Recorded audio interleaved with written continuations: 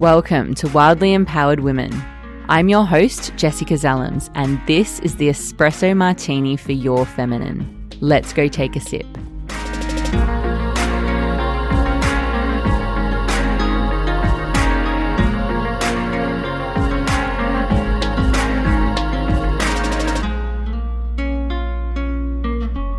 Welcome back to Wildly Empowered Women. This week, I have the beautiful Amanda Bodine with me.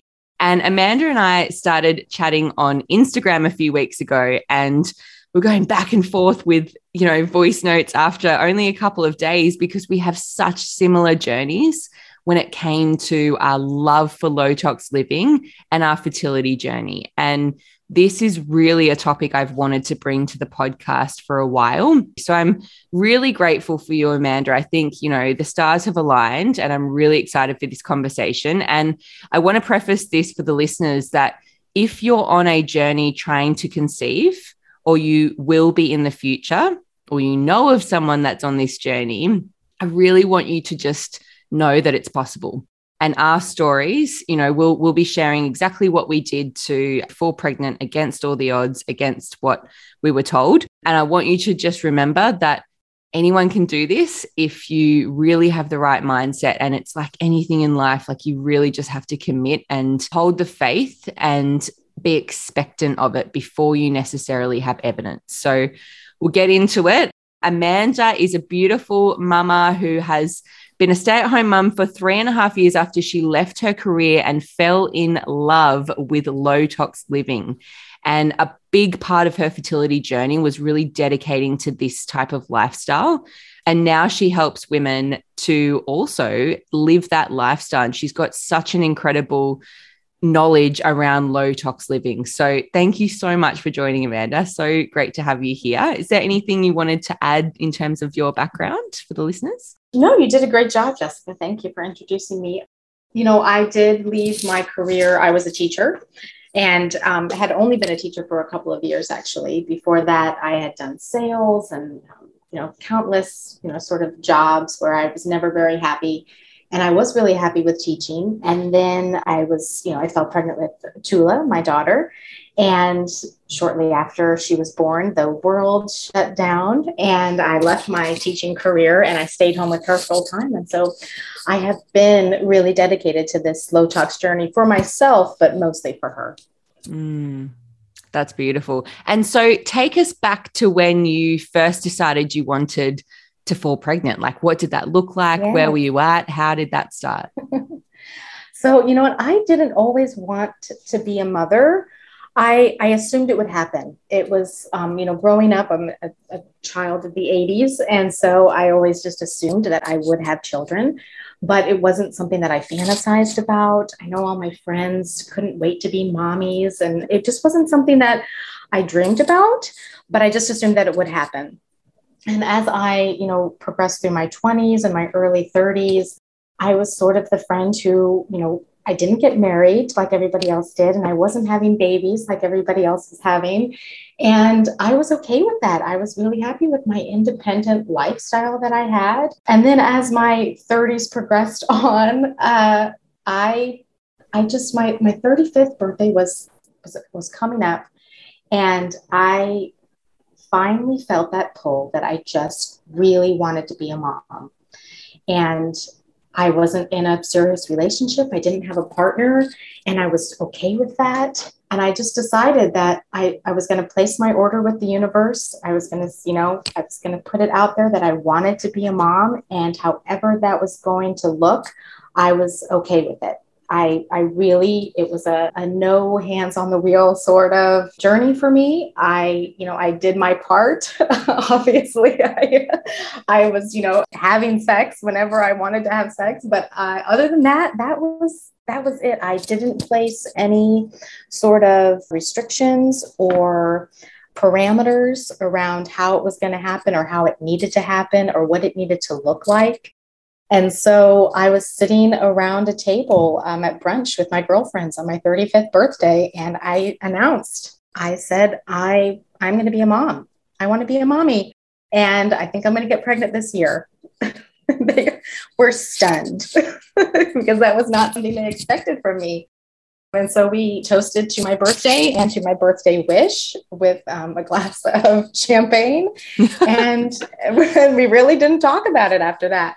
It was just, it was one of those things where, they were like, okay, we'll believe it when it happens. And I never let go of the idea that at some point I was going to be a mom and it was going to happen. And yeah. Love that. It's so about setting the intention, isn't it? And my mum and I did a episode a few weeks ago talking about how important it is to know what you want and be expectant, even when the evidence isn't there. It don't get attached to the outcome or the how or the vehicle. Like if you want something, if you get too strategic and in your head about it, that actually is doubt. That all that does is breed doubt rather than keeping the faith, keeping the belief, and just knowing and having that, it sounds like you had that deep sense of just that feminine intuition that it was going to happen. Absolutely. I really did. Yes. For me, it basically, like I said, having sex, being sexually active when I felt the need to or want to, that was really the only thing. And everything else, it was the only time in my life that, and even now, and I wish I could recreate it, but it was the only time in my life where I really took away all expectation. And I just allowed it to happen the way it needed to happen. I didn't get upset when my period showed up. I wasn't angry with the universe. I wasn't angry with myself or my body or my circumstances. It just was what it was. It was another month of another month of just life as I know it. But I knew that it would happen. And I think intuitively, I just knew that I needed to allow it to unfold the way it needed to unfold. Because it wasn't something that I had always imagined. And maybe that can be harder for someone who has imagined it to happen in some way, in a particular way. And so you can get really tied up in the way it looks in your mind and the way that you've imagined it. And I think you can block those blessings when you start to notice that maybe it's not unfolding the way you think it should, or it doesn't look like it's supposed to look, the journey isn't happening the way you've imagined it. And I think that was one of the best parts of my journey to getting pregnant with Chula, was that I truly allowed it to just happen. That's awesome. So what happened next? So you set the intention, you were just going with the flow and knowing and having that inner trust that it would happen. What happened next? Yes. So it was 13 months, I will say. So I had another birthday, and at that point I had met someone, and I really, really liked him. And he really liked me. And we were together often, all the time, actually. And it happened very quickly. We had been dating for a couple of months, and I found out that I was pregnant the weekend before Mother's Day. And yeah, it was really kind of an interesting gift. And so finding out that I was pregnant, it was interesting because it was something that I wanted, but that's when the fear set in. I got really afraid. Not that, well, honestly, yeah, I was afraid that because I had gotten something that I said I wanted, and that I was terrified that it would be taken away. The fear of losing my pregnancy, or not working out in the best way possible, that was really difficult. And I struggled with that a lot. But I told my partner that I was pregnant, and he was very receptive and very loving. And we sort of decided that, okay, we're good. This wasn't exactly how he expected things to go so quickly. And honestly, I did not expect to get pregnant as quickly as I did, but it did. And we decided to ride that, beautiful wave together. It was a very difficult first trimester for me because I was very afraid that that I had finally gotten something that I really, really wanted. And I think I had been a little bit afraid too, to show how much I wanted it. It was a difficult first trimester for those reasons. And the fact that I was, 36 and pregnant. I mean, I don't like the term geriatric pregnancy, but it definitely, it was something that was in the back of my mind at all times, that, you know, I was a bit older than most women are, the way they make us feel that most women are when they're pregnant. And so that was something that I worried about also. Mm.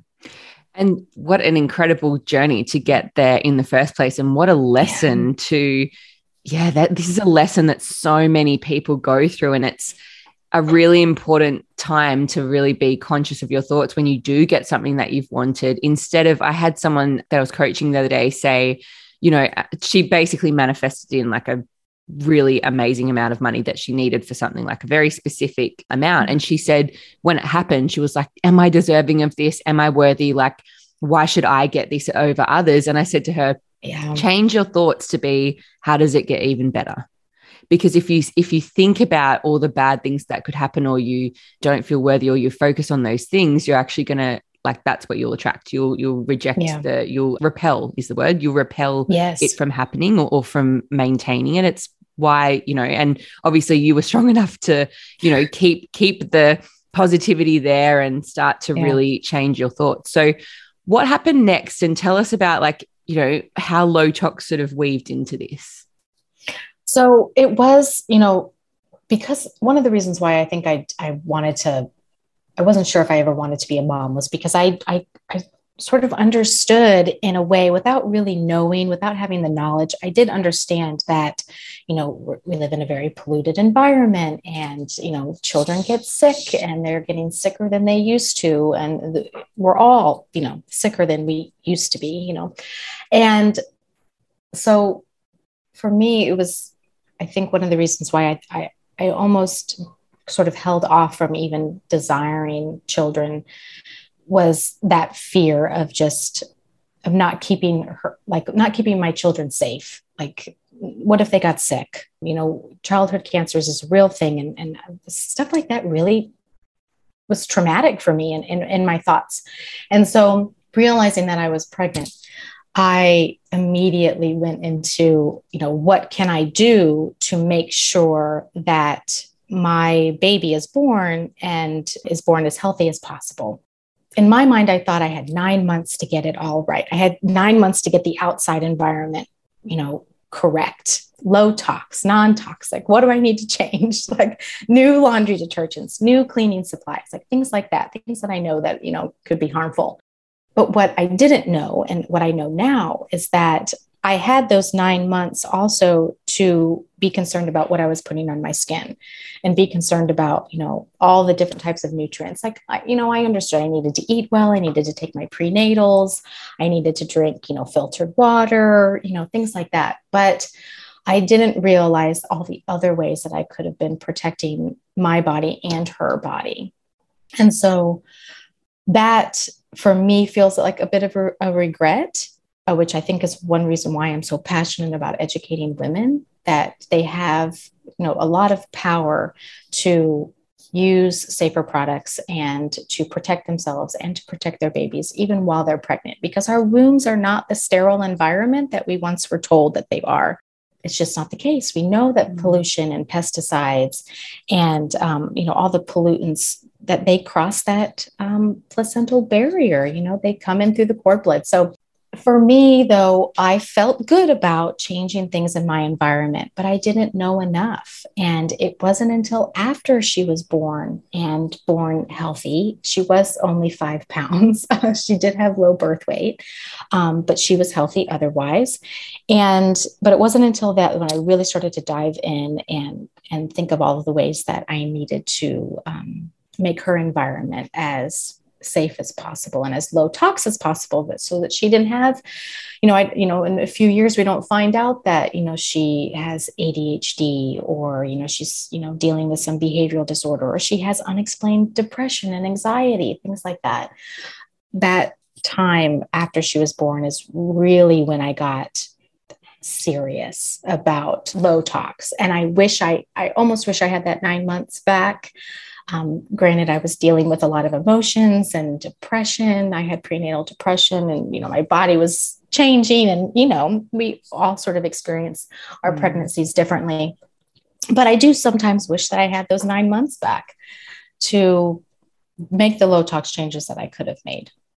And so what were the main things that you did in the preparation for her coming, like in those first few months when she was there? What were some of the actual things that you did?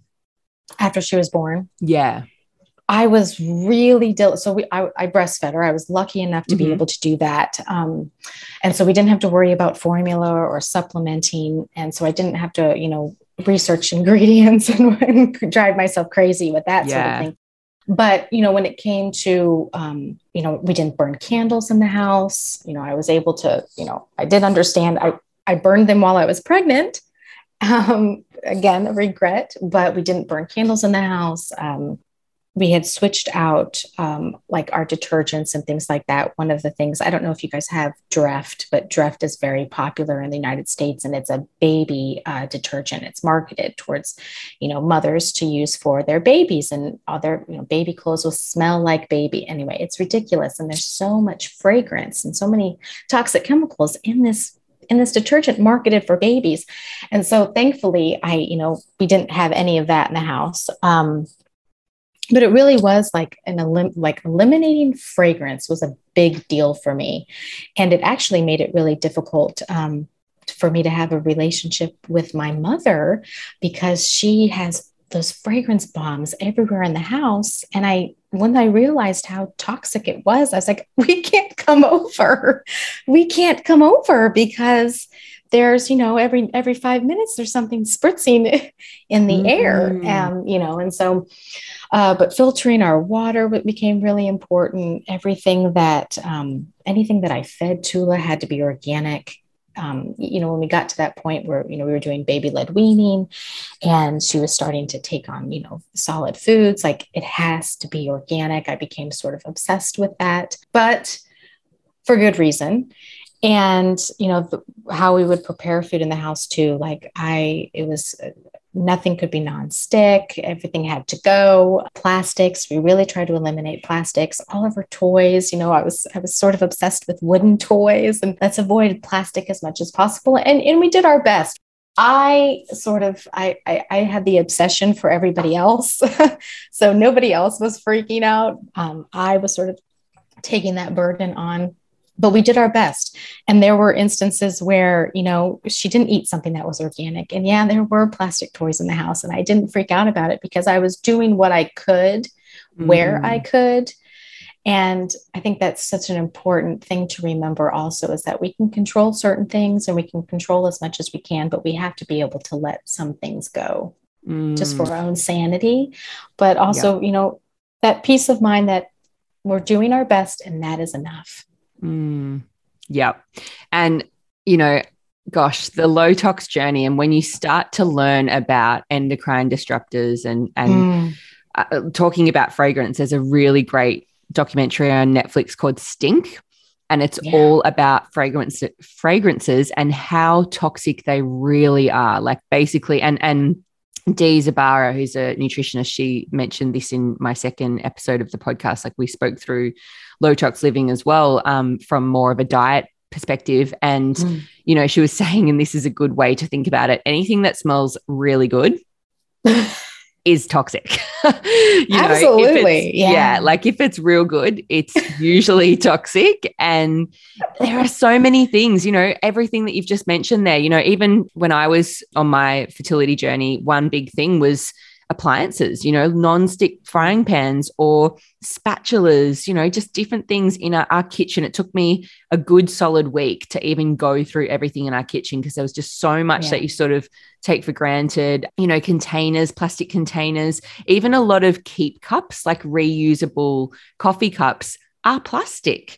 So, the worst thing you can do is to drink out of a disposable coffee cup because they really have like a lot of chemicals in the lining of a coffee cup. But if you're going to use a reusable one, use steel and do your research on it, or glass. I have a lot of glass ones now, or there's bamboo. Like there's so many different options, but even some of them that I had were plastic. So even the plastic thing alone, going through your kitchen and looking at what you eat out of or what your food comes in contact with from plastic is a mammoth, but a really, really important task, especially with kids, because if they're drinking out of plastic cups or plastic plates or this, that, and whatever, and, you know, of course, there's some that we just need out of necessity, like, you know, you'll have backups and stuff, but again, with kids' utensils, you can get a lot of really great bamboo, steel. You know, I sometimes still give my kids porcelain bowls and plates and whatnot if I don't worry about it potentially breaking, or if we're eating in a room where there's carpet. So, you know, the worst thing that can happen is the carpet gets a little bit, you know, a bit of food here and there, like not a really big deal. I think we all know having kids, you're going to make a mess wherever you are. You can't really get away from that. So what else, what other tips do you have in terms of low tox living? What do you see in the people that you work with? You know, and it's funny that you mentioned that, you know, plastic-free kitchen is somewhere I always suggest that everyone do their best to start there to eliminate plastics. But I think something that a lot of moms don't realize is that so much of the food that we buy that's convenient, which of course, you know, we're all going to buy food that's convenient. But if it comes in plastic and it's meant to go in the microwave, don't make it in the microwave in the plastic. Take it out of the plastic and put it in a ceramic bowl or a glass bowl or something like that. And I think a lot of parents, you know, we sort of get wrapped up in, you know, just trying to make things happen as quickly as we can and get food ready, especially because we have, you know, fickle eaters. And you open up the plastic container and it's meant to be heated in the microwave in the plastic. It's convenient, but you know, just taking that extra step to put it in something else is a great reminder, especially for moms. It's just, you know, it's okay if you need to buy that item that comes in plastic because we can't avoid it. It's ubiquitous. It's absolutely everywhere. Everything they sell us is wrapped in plastic or comes in a plastic, you know, container, but you can take it out and put it in something else when you're heating it up, because that's when the BPA and the phthalates leach out from those plastic containers, is when we heat them up. And, you know, plastic Tupperware, I beg people to please don't use plastic Tupperware, just, you know, reusable silicone pouches or glass, and it'll last forever, because the plastic stuff might be cheaper, but you can't put it in the dishwasher. And the second, you know, it gets stained, you know that it's etched and it's leaching all of those toxic chemicals. And so, yeah, a plastic-free kitchen, you know, you mentioning that is one of the things that I am very, it's where I start essentially. It's like, can we do that? Because we can't eliminate plastic from everywhere in our life, but we can try to do it in the kitchen. And definitely those paper coffee cups, those are lined with PFAS chemicals. So it makes that inside of the lining, it makes it water resistant or liquid resistant, but those are PFAS chemicals. So absolutely stopping there. But for me also, it's, and as you say, the endocrine disrupting chemicals, they are in lots of our personal care products, and even, you know, products that are marketed for babies. You have to be able to read an ingredient list and at least be able to recognize some of like the really harmful ingredients. So parabens are a great one to avoid. They disrupt our hormones. They actually act as estrogen in our bodies. And that's an easy one to recognize on an ingredient list because it literally says paraben.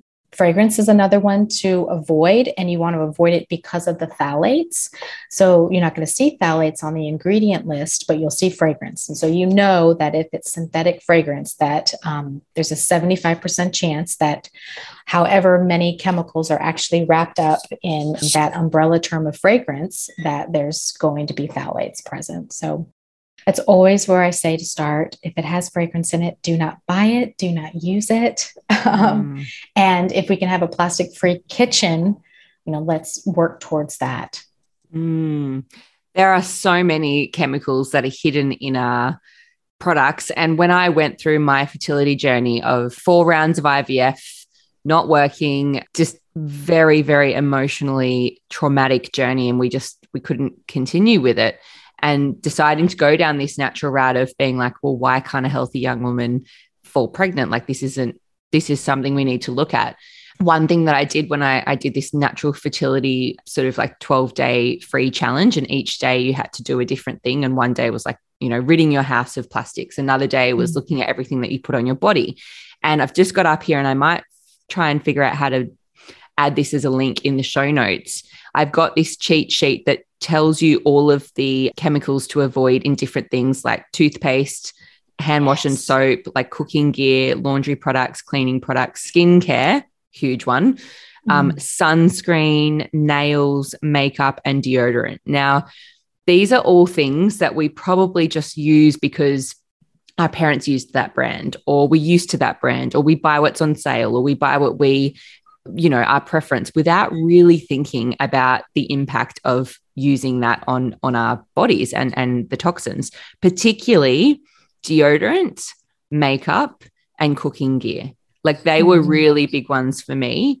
With makeup, if you use a couple of different products on your face, anything that touches your skin's your largest organ. So of course it's going to be absorbed into your bloodstream. So that and deodorant, like a huge one. It's very difficult to find a natural deodorant that actually works.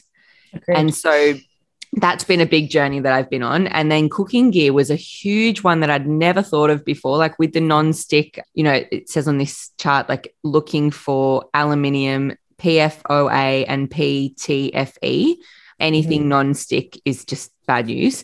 And cheap enamel, ceramics, or other cookware coming from China. So like, looking at what could possibly be in there in terms of chemicals. So there's just so much to look at. How do you go about sort of giving tips around overwhelm? Because all of those topics I've mentioned, there's quite a lot to look at in each one. Like, what's your advice to do with overwhelm in this? You're absolutely right. And overwhelm is a big thing. And it's one reason why I offer the services that I do, because it can feel extremely overwhelming, especially when you don't understand. You're being told to not, use a product or avoid an ingredient. And you're like, but how do I even know that that's what's in it? I don't even know. And like you were saying, the nonstick, the PFOA and the PFTE, those are PFAS, because PFAS is a class of chemicals. PFOA, though, was banned back in like 2005. And so companies will say, oh, it's PFOA free, but it doesn't really say much because there's still several other different PFAS chemicals they could use, or Gen X chemicals they can use. And so the overwhelm is very real, and it can feel very scary. And so I do suggest that it's sort of a take it one day at a time, and don't freak yourself out. Know that there are things that you can do. Know that there are things that you need to work towards changing, but don't expect yourself to do it in a day or a week or even a month. Like, it is a process of learning what and how to avoid the things that we need to be avoiding, because if you rely on marketing alone, you are buying some of the most toxic products that are known to man. Honestly, in the last 100 years, we have created thousands upon thousands of chemicals that we have zero idea how they actually impact our bodies. And, you mentioned using products on your skin, our largest organ. And when it comes to the endocrine disrupting chemicals, most of them, that's the problem with them, is that they are capable of, penetrating our skin and getting into our bloodstream. Not every single chemical we rub on our bodies is going to do that, but the endocrine disrupting chemicals have that ability. And that's what is so harmful about them, is that it's the tiny doses that matter and add up when it comes to our hormones. They're not like, we've sort of been conditioned that the dose makes the poison. And that isn't the case when it comes to endocrine disrupting chemicals, because it's the tiny amounts that get in there and mess with the hormones and confuse our hormones and mimic them or block receptors. And it's not a big dose. It's tiny little, seemingly significant doses. You have the ability to avoid these products. I mean, years ago, a decade ago, you couldn't find clean, natural products that were effective. You had to know somebody who was DIYing it in her kitchen. Otherwise, you were using the products that you found at the store. And now there's so much out there. You just have to sort of know what to look for. And it does help to have a guide along the way. It does help to have a community of people who are sort of doing this with you, because you can ask questions and you can learn things. It isn't a journey that's easily done alone, especially if you're the only one in the household who is sort of concerned, because you will get a lot of pushback from the people you live with. I can attest to that myself. My family and my daughter's father, and he begrudgingly does what I tell him he needs to do, but he questions me a lot about why is this so necessary? And he's right to question it, because we have been conditioned for so long that the products that we use are fine. It's so interesting, isn't it? Because a lot of people listening to this, probably if they're interested in low tox, they're likely interested and conscious of the planet, and they really go hand in hand. And it's so funny that, it's really only been the last decade or so that people have sort of woken up to how much even the products that do say that they're low tox or they're good for you or they're good for the planet, there's so much greenwashing out there. And I think that people are really taking the time to be a lot more educated now when they make those decisions. Like, I could, tell you stories that would make your hair stick on end from my PR days of the brands that say they have a green product, say or they market it in a way that implies that. And they might use like green packaging, or they'll say it's like eco-friendly or whatnot. And there's actually there's no governing body over this. So they can say whatever they want, it's not like nutrition where there's the 5-star rating or there's actual parameters around what you can say. So it is very easy to get swayed if you're not doing your homework and you don't know what to look for. But also from the eco-friendly point of view, if you are making things from scratch, if you're using only 1 or 2 ingredients in your dishwashing liquid, or how you brush your teeth or wash your hair or whatnot, or even eating, then that's also better for the planet, because there's less chemicals going off into the water system. But also if you're making it at home and putting it in like glass jars, then that's reducing plastic. And a lot of, my journey with Freddie and starting to go really low tox and learning a lot about it, I have a water ionizer.